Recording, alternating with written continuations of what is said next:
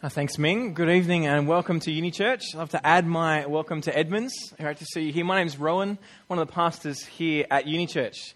And to the dads, so great you've come along. It's great being a dad. I have 4 kids, which I enjoy. Our eldest is 10, our youngest is 5, so they're close together. I think it just gives me great license to tell dad jokes, which I love. I love it. And these guys have been putting up with me doing that.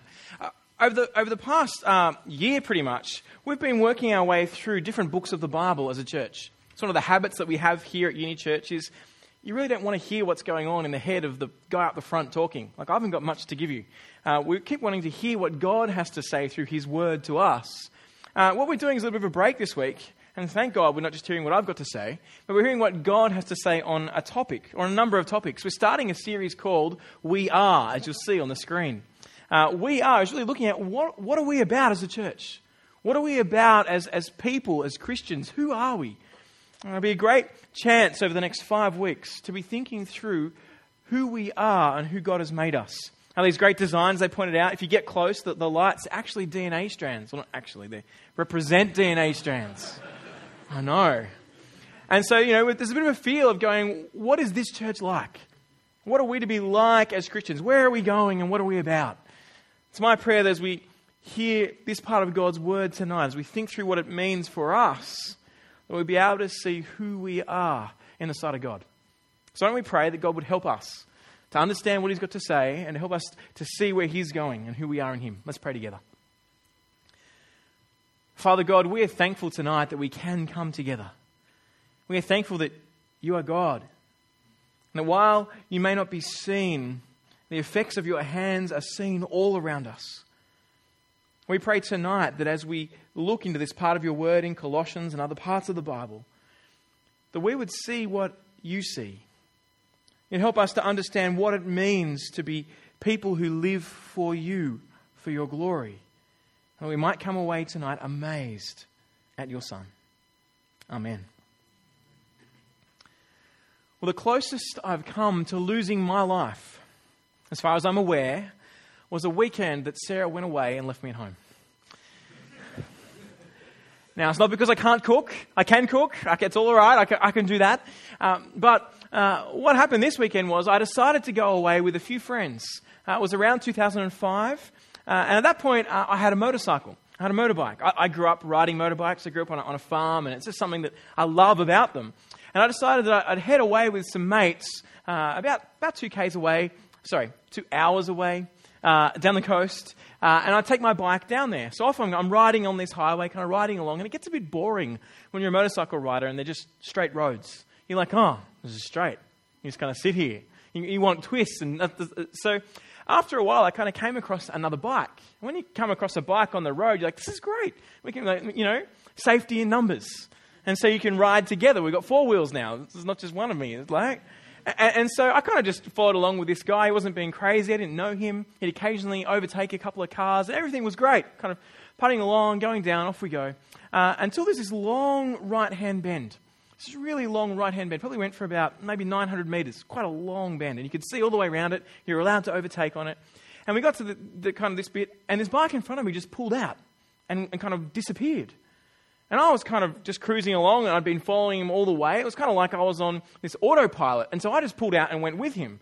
The problem was he pulled out and just disappeared. He just went real quick. And I'm like, whoa. And then I looked up and there's like a line of maybe 10 or 12 cars. And I'm like, well, that's a lot of cars. And so I'm like, hang on a minute. And then I noticed that the car coming the other way, by the time I'd realised this, was already at the first car. And I'd already gone about a third of the way through, so I couldn't really slow down and pull back. And so I'm like, what do I do? You haven't got much time, right? You're out on the wrong side of the road. There's a car here. There's a car coming toward you. And I'm like, ah! I'm like, the only option I had was to kind of move to the middle and hope the car next to me would kind of move across a bit as the car came the other way and go past me. There's about 50 centimetres in it. That's exactly what happened. And I'm like, whew, I can go change my underwear, right? Because you're like, man, that was a moment. And it got me thinking, why did that happen? It happened because I just switched on autopilot. Now, my bike didn't really have autopilot. It wasn't like some fancy futuristic thing. But I just become blasé. And just started following the guy in front of me, doing exactly what he'd done and not really thinking about whether it was safe or not. I just kind of turned life into a game of follow the leader. And it could have ended up fatal. I want to put it to us tonight that every single one of us is at an even greater risk than I was that day by putting our lives on autopilot and following the person in front of us. There's an apathy that sometimes we have about life and what our goals and plans and purposes are, and we just tend to follow the cultural push around us, swim with the tide, go with whoever is in front of us' way of doing things. And it can lead us into disastrous situations. Let me ask you this. Where are you going in life? What are your goals in life? What is your purpose in life? And who is setting that direction? All of us have goals and vision and direction that we want to go, but who is setting that direction? And where are you going? Well, 2,000 years ago, we get a little insight in another part of the Bible of an interaction between two people. It was a Jewish rabbi and a Galilean carpenter. This Jewish rabbi walked up to the Galilean carpenter. And at first kind of look, it sounds like a joke, right? There's a Jewish rabbi, a Galilean carpenter. But this one comes with an even more serious punchline, okay? It sounds like a joke, but this interaction is incredibly serious. Because this Jewish rabbi knew these things about the God called Yahweh. He was a Jew.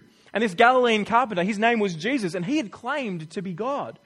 He had claimed to be able to heal the sick and raise the dead, and people had seen it. There was something about this guy. And so this Jewish rabbi came up to Jesus and asked him this question. Mark chapter 12, verse 28. Which command is the most important of all? Which command is the most important of all? If you could ask God one question, what would you ask him? What thing has popped to your head? Look, why is the world round? Can you create a rock so big you can't move it? Don't spend the whole time from now on trying to work that problem out. If he is God and he has made us, then understanding what the right way to live is, or what he says to do, this is the key question. We get to sit on the shoulder or look over the shoulder of this interaction where a man is saying to the guy who claims to be God, what is the most important thing in life? What should I do with my life? Jesus answers him, and he quotes part of the Old Testament, and he kind of gives it some explanation at the same time. Look at Mark 12, verse 29. This is the most important, Jesus answered. Listen, Israel, the Lord our God, the Lord is one. Now, if you were a Jew, you would have known that. That's called the Shema. That's something that the Jews repeated to one another often out of Deuteronomy. And it was kind of this key thing that they kept saying to one another to remind one another that God was God and there was no other. It kind of defined them. It was kind of one of their catch cries. Listen, O Israel, the Lord our God, the Lord is one. They call it the Shema because the Hebrew word for listen is Shema. But then Jesus gives explanation to it. Love the Lord your God with all your heart, all your soul, all your mind, and all your strength. You want to know how to live? You want to know how God wants you to live? He wants you to love him with everything. With all your heart, all your soul, all your mind, and all your strength. And he's not kind of divvying up the body and go, use your head in that bit and the bottom of your foot, that's your soul. With that bit there, you can kind of love him there.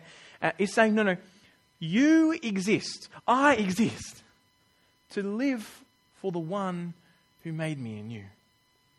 We exist to love God with everything. If you want to live a way that pleases God, God says you must live for him, in a way that is God-centered, focused on him. That is the purpose of life. Living for God. Now, as I hear that, it's kind of part of me that goes, how arrogant is that? I don't know. You might be sitting there thinking the same thing. Who does this guy think he is? Who does God think he is? How would it sound if I kind of went up to Sarah and said, Sarah, what you need to do, Sarah's my wife, Sarah, what you need to do, or I think you should do with the rest of your life, is just live to love me with everything and don't love anyone else. Just all about me. You're like, what an arrogant guy. Like, who does he think he is? It's the sun revolves around him. Like, what is this? And you kind of hear this claim from God, and there's part of me that makes me go, well, who are you to claim this? Is Jesus really God? Is he the one who is in control of all things? Well, I want us to spend a few moments looking at that part of the Bible that Ming read earlier in Colossians, to hear a man named Paul's view of Jesus. And I want us to kind of stand back and look and just take the claims of the people who knew him closest, who were alive at the time, right? They've got the best view. Those who were around, those who lived 100, 200, 400, 1,000, 2,000 years later, we don't necessarily have the best view. But those who knew him, who were around him, who saw what went on, they do. And I want us to hear what they say about Jesus. I want us to look at Jesus. And the first thing that we're going to see Paul say about Jesus is this, that he is your creator. He's your creator. Look with me at Colossians 1, verse 16. For everything was created by him. He's talking about Jesus here. In heaven and on earth, the visible, the invisible, whether thrones or dominions or rulers or authorities, all things have been created through him and for him. Everything that exists, from the deepest trench in the ocean, the Marinara Trench, to the top of Everest, from the smallest particle to the biggest star, from the ugliest cockroach to the most beautiful human. God created them all, and they all exist for Jesus. Everything exists for him. Everything was created by him, and it was all for him. You exist for him.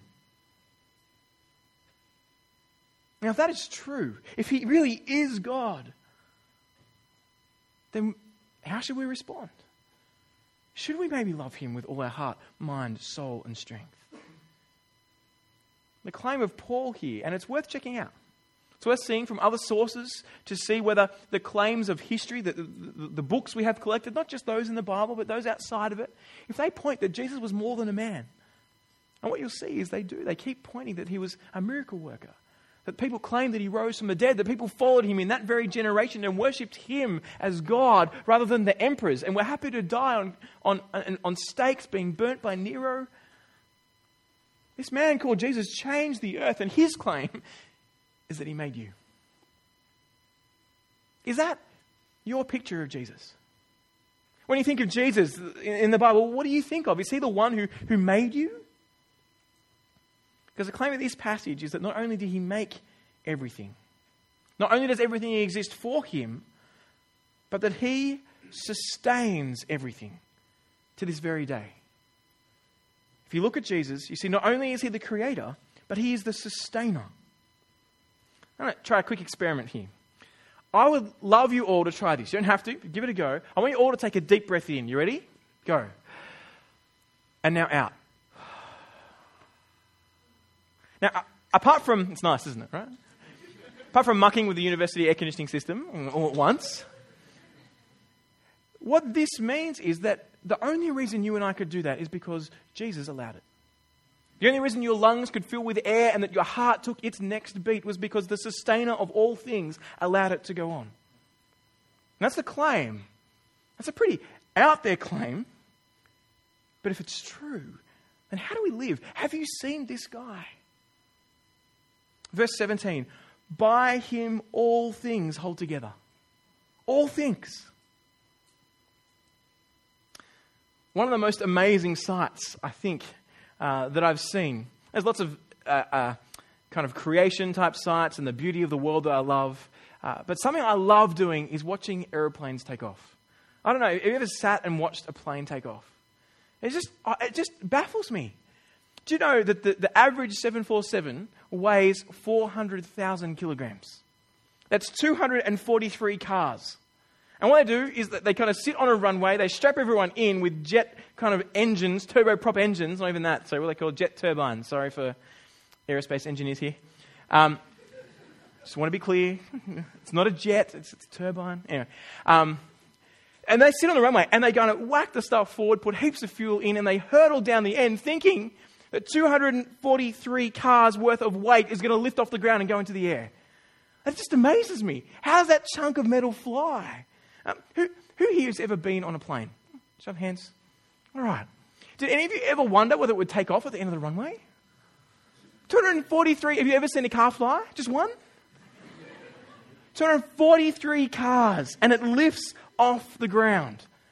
Why does it do that? Well, science tells us because there are some constants in the universe. And it's got to do with the way that air goes over the top of the wing, and that being a longer path than the air going underneath, which produces a negative pressure force which pushes the wing up and provides lift. And we're like, okay, so we kind of trust that. But how do we know that that's going to happen tomorrow? How do we know the universe is going to act in the same way and hold together the same way?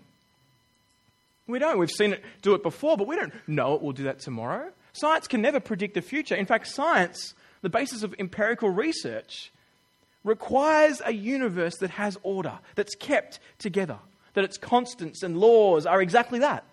They're constant. They're laws. They're repeatable and reliable.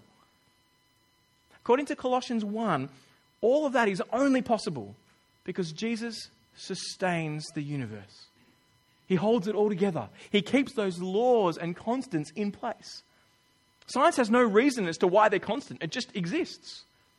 In fact, scientists throughout the years have looked at the statistical probability that the universe just came about by random chance, that all these constants just kind of lined up by a freak accident. And it is possible. It's statistically possible for that to happen. But the odds of it happening that way are incredibly unbelievable. Incredibly.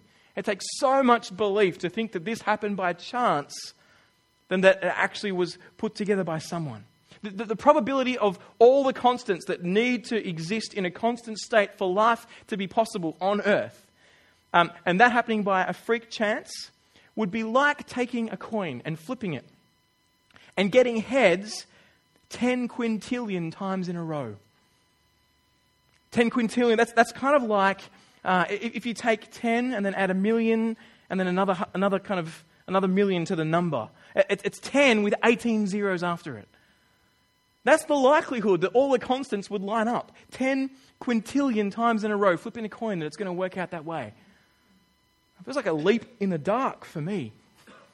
The astronomer who came up with the name Big Bang, Fred Hoyle, his name was, he's an atheist. He didn't believe that there was a God.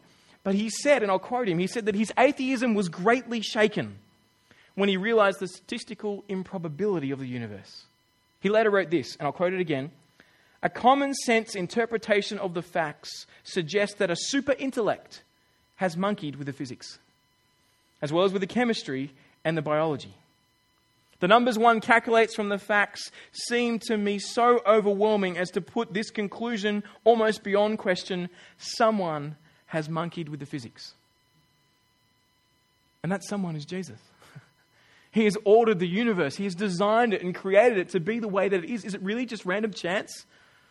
We rely on it in our cars every day. We rely on it in our sitting in our seats so we don't float off into space. And we strap ourselves to a hunk of metal and fuel and go to the end of the runway and lift off. We rely on Him all the time. But sometimes we ignore Him. We don't recognize that He is the one holding the laws and the constants in place. Jesus said, not even a sparrow falls to the ground outside of the will of my Father. He is in control of it all. He made it all, and He is sustaining it all. Paul couldn't be clearer as he writes this letter to this church in Colossae, as he points them to who Jesus is. He is the creator of all things, and He is the sustainer of all things. If you took Jesus out of the equation, there would be nothing. Who is Jesus to you? Because the Bible, its claim is that He's not just some guy who is a moral teacher. The Bible's claim is that He is your maker, that He made you and He sustains you right now. Who is Jesus to you? I hope you'll come and look at the evidence that does exist, that you'll see the claims of this man and you'll hear Him and see that He is God. If you'd like to check out more of Christianity, come and chat to me or someone who invited you here tonight. We've got a thing called Explaining Christianity that might be helpful for you to work this stuff out, but throw your hard questions at Him. For this God, this person, Jesus, is amazing. But not only is he the creator, not only is he the one who sustains all things, but Jesus is the Savior as well. See, life can't be properly lived without reference to him, without relationship to him. If someone makes you, if you're a dad, you've got a special relationship with your daughter or son. You made them, you brought them into the world. If God made you, if Jesus created you, then we can't live life without relationship to him. We are in relationship to him. It might be a dysfunctional one, but we are in relationship to him. Listen to the way Paul describes our natural relationship with God. Colossians 1:21. Once you were alienated and hostile in your minds because of your evil actions.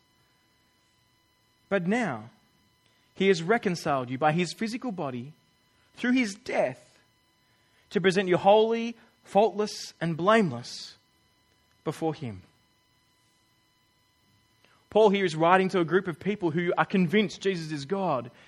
And he's showing them that once they were very much alienated from God. If you're coming along here and checking out the things of God, please hear this very carefully. Christians don't think we're any better than anyone else. We know we're not. that we don't treat others the way we should. We don't treat God the way we should. We're broken. Please, if you've heard Christians come across as though we've got it all together, I want to apologize. I'm sorry. That's not the case at all, for we are people that have been alienated from God. We don't treat God as we should. That's our natural state. We love being in control. We love kind of making the shots and doing our own thing. It's all of us, right? No one's like, yes, I kind of want to step back and let someone else kind of rule my life. Not naturally. We want to be in control. We want to be free to do whatever we want any old time, right? And what Paul says here is that is our natural state. We've been alienated from God, the one who made us, who sustains us, because we've chosen to live without reference to him. We've chosen to live in a way that hasn't put him in his position. Because of our evil actions, we've been hostile toward him. Now, it's easy to go, look, I'm not evil. And I'm sure we all feel that. But what would it be like to go to your parents? To go to one of your parents and say, look, no offense, I just don't think you made me. I just don't want you in my life. No offense to you. I'm not trying to be harsh or, I just want to get on and run my life as if I didn't have any parents. As I just got here. I was an accident. That's how it happened. If Jesus is God and he made you and me and he sustains you and me, then to ignore him is incredibly arrogant. It's incredibly rude. Living life without reference to God, without serving Jesus, is evil. It's wrong.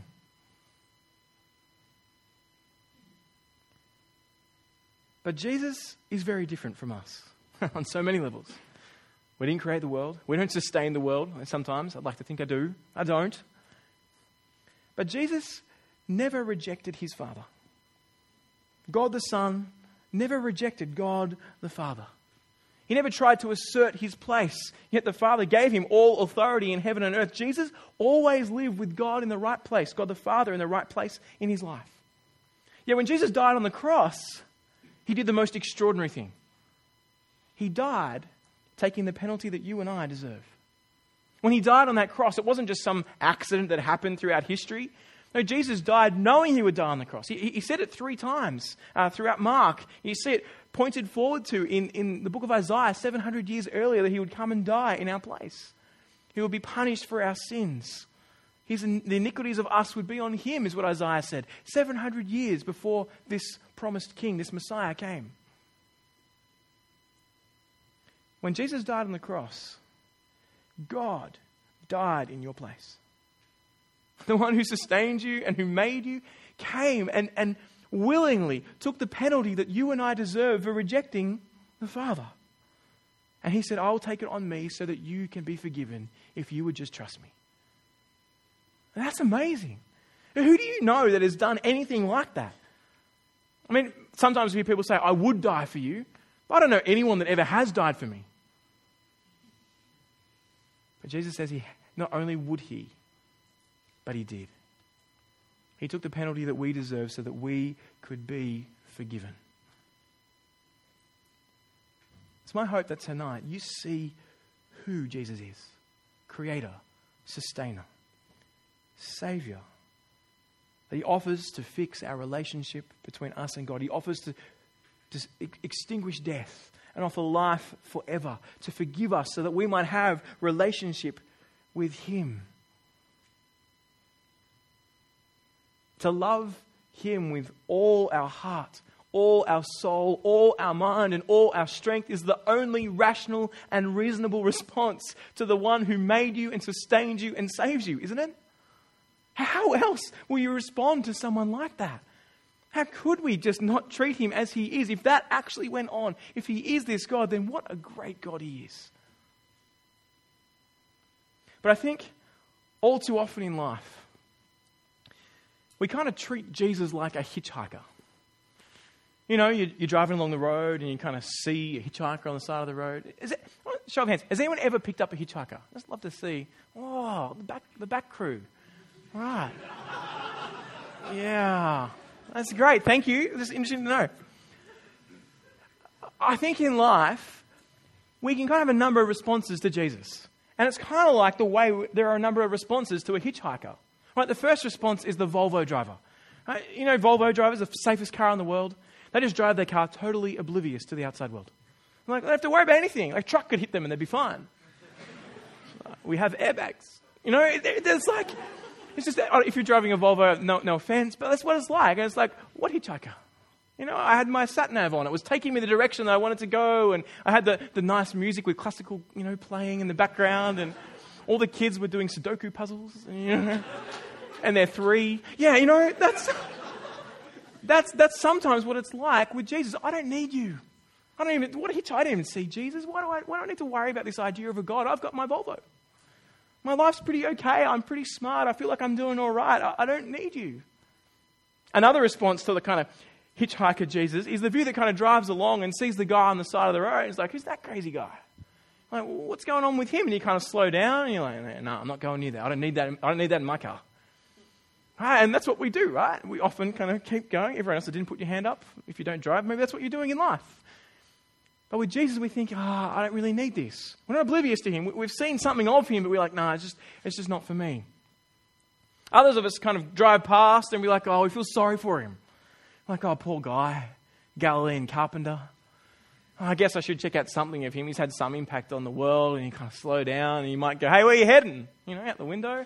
You ask him where he's going and you're like, I'm not really going that way. But And so you might give some money to the church, or you might give support some charities and kind of help out. Look, I can give you a lift to the next bus stop and you can get a bus from there. Here's $10. And we can't treat Jesus like that, like he needs our money. Others of us, we slow down and we're like, you know what?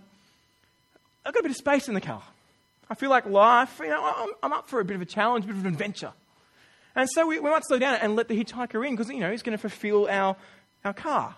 It's going to make the car journey a bit more fun, and we can talk together, and I might learn something. And so we kind of invite Jesus in to be kind of part of the car for a while because we've got some space to squeeze him in next to the duvet cover and, wherever we're going on holidays. And he kind of hops in, and the car ride is a bit more fun, and he's got some cool songs. That's pretty fun. We can sing along with him. Apparently he's done some great tricks, and so you kind of, life works all right. But if Jesus is the Son of God, if he's the one that sustains us and who made us and who saves us, then the only right response when you recognize that is who he is to slam on the brakes of the car, lock up all the wheels, be like, that's God. That is the one that is sustaining me right now. He's come and he's died in my place and he's offered me life. It's to stop the car and say, shut up. What is this guy? And then when you recognize he's the one who controls the universe, how do we respond? Well, we don't say, sorry, I'm going this way. You get out of the car and you say, you drive. You made me. I want to serve you. You take me. You go. It doesn't matter where I'm going. He's like, where are you off to? I'm like, wherever you are. See, recognizing that Jesus is God, that he's created us and that he sustains us and that he's saved us, changes how we live. You can't just pack him into life, It's crazy to ignore him, although some do. The right response is to stand and be amazed. Do you see this man? And to let him shape and mold and change your life and what you live for, the purpose of why we exist. When you see Jesus for who he is, the right response is to magnify him. Now that word magnify is a bit of a funny word. We've titled this talk tonight, We Are Magnifiers. What does that mean? Are we all like little magnifying glasses? We go around burning ants like, yeah. No, that's not the view of Christianity. If you've got a view of Christianity that's like that, just judgment, burning ants, come chat with me later and we'll sort that out. No, there's different types of magnification. Right? There's the magnification that you kind of take something really, really tiny and you make it bigger. You kind of expand it, you explode it, so you're like, whoa, look at it now, it's really big and you can see it up close. That's not the type of magnification that we need to do. We don't need to make Jesus bigger so the world around will kind of be like, look, he's bigger than he is. You know, it's like we go up to Jesus and plug in the airbed pump. We pump him up and he's like, whoa, look at him, he's getting really big. And everyone's like, oh, okay. No, that's not the type of magnification we're talking about here. The right response to recognizing who Jesus is, to loving the Lord your God with all your heart, mind, soul, and strength, is to show people the greatness of Jesus. It's the type of magnification that you use in a telescope. What does a telescope do? It brings planets that are huge, but just a long way away, closer. It lets us see in all their brilliance the rings on the planet and how amazing they are, like they're right in front of us. That's the type of people we are to be. People that show the world around us how great Jesus is. By the way we live, by the way we speak, by the way that we love the world around us, by the way that we show people who Jesus is and say, have you seen who this guy is? He was so great, I stopped the ride of my life. I got out and I sat in the passenger seat and said, you drive. Because he is my king. He made me and he sustains me and he saves me. He is who I live for. A couple of years ago, there's a band called U2. Has anyone heard of that? People here know U2 is one of my favorite bands. And they're on probably the favorite band. I'm like, maybe I've got a crush on U2. I don't know. I love U2.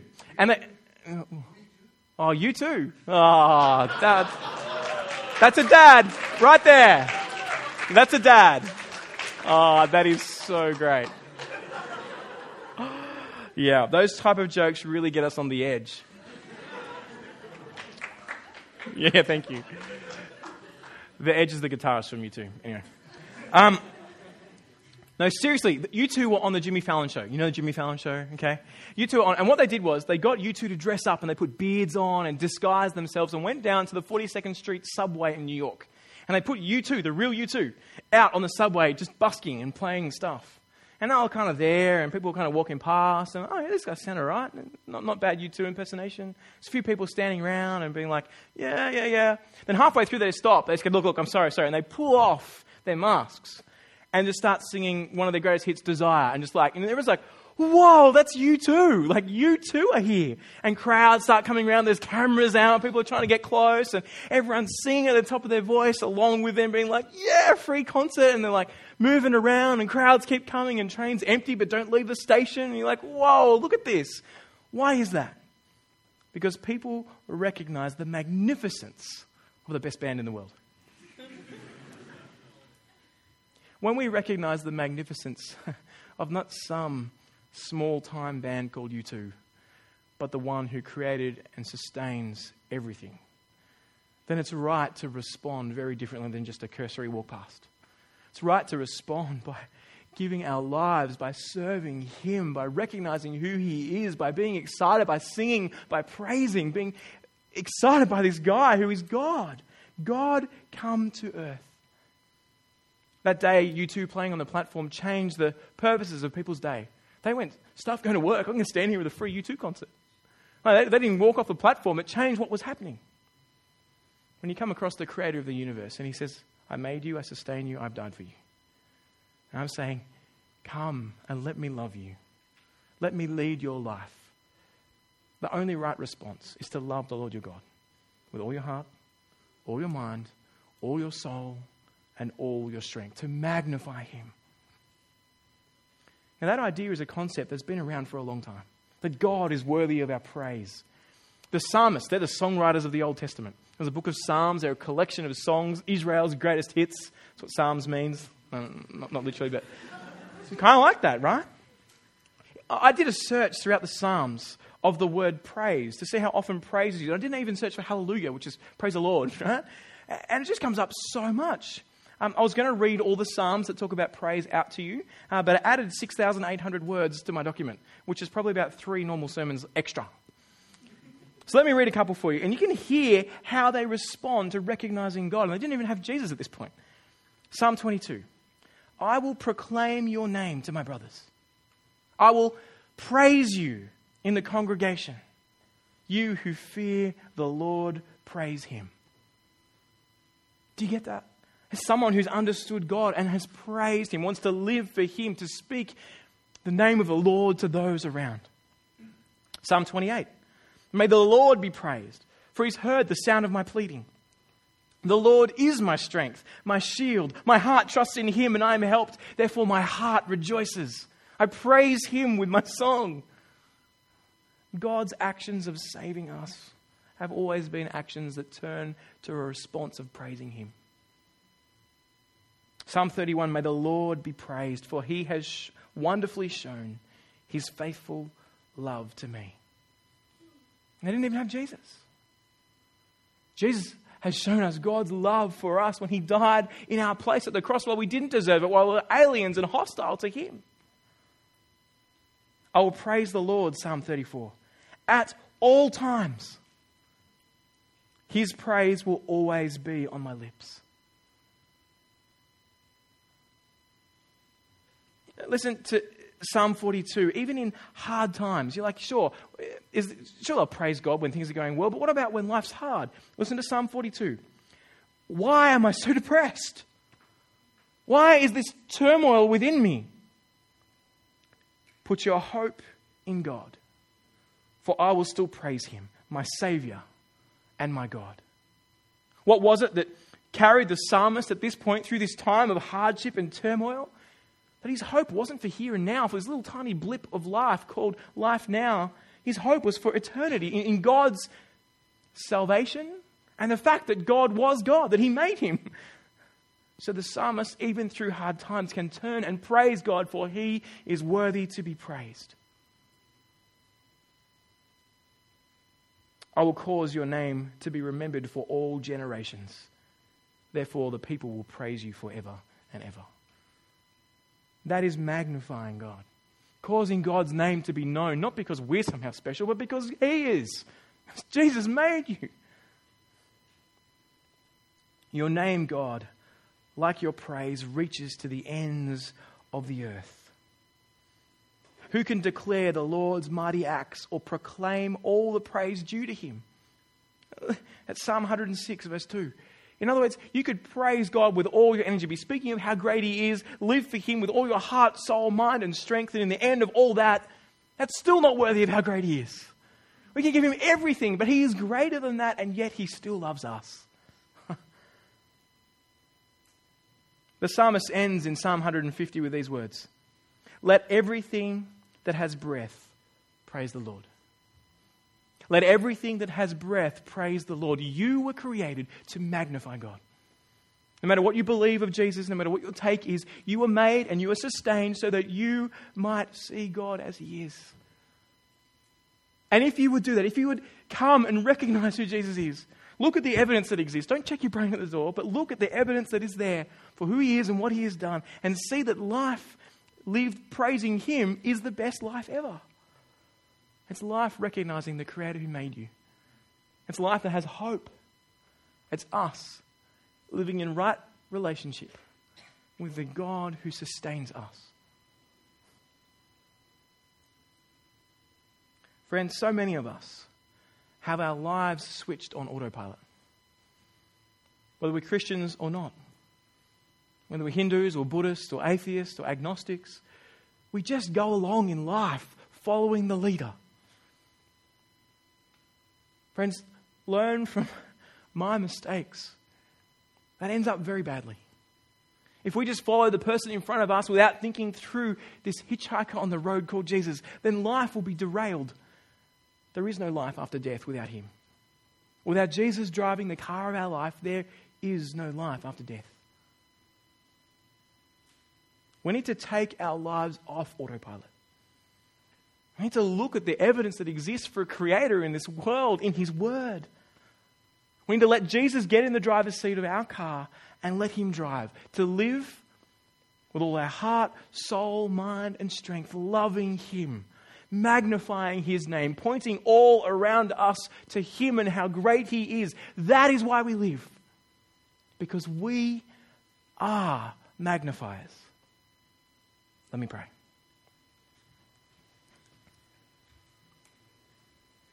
Father God, tonight we just want to sit back and be amazed at how amazing you are. That you've created us, and despite our own hostility towards you, the times we don't treat you as we ought, that you still love us, that Jesus still came and died for us.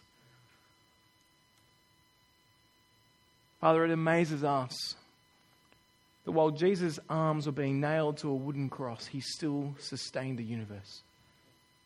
And he sustained the heartbeats of those who nailed him to that cross. And he did it because he loved us, because you love us. Father, we ask tonight that we might see Jesus clearly. We might look around at your creation and look into your word and see how you have spoken so clearly and showed us who he is and what he's done. We ask that you would so capture us that we would live for you with all our heart, all our soul, all our mind, and all our strength. That we would put our life in Jesus' hands, that we would let him drive our lives. Father, we thank you for the amazing privilege it is to know you and to be known by you. And we pray that you would help us magnify your name in all that we do. Pray this in your Son's name. Amen.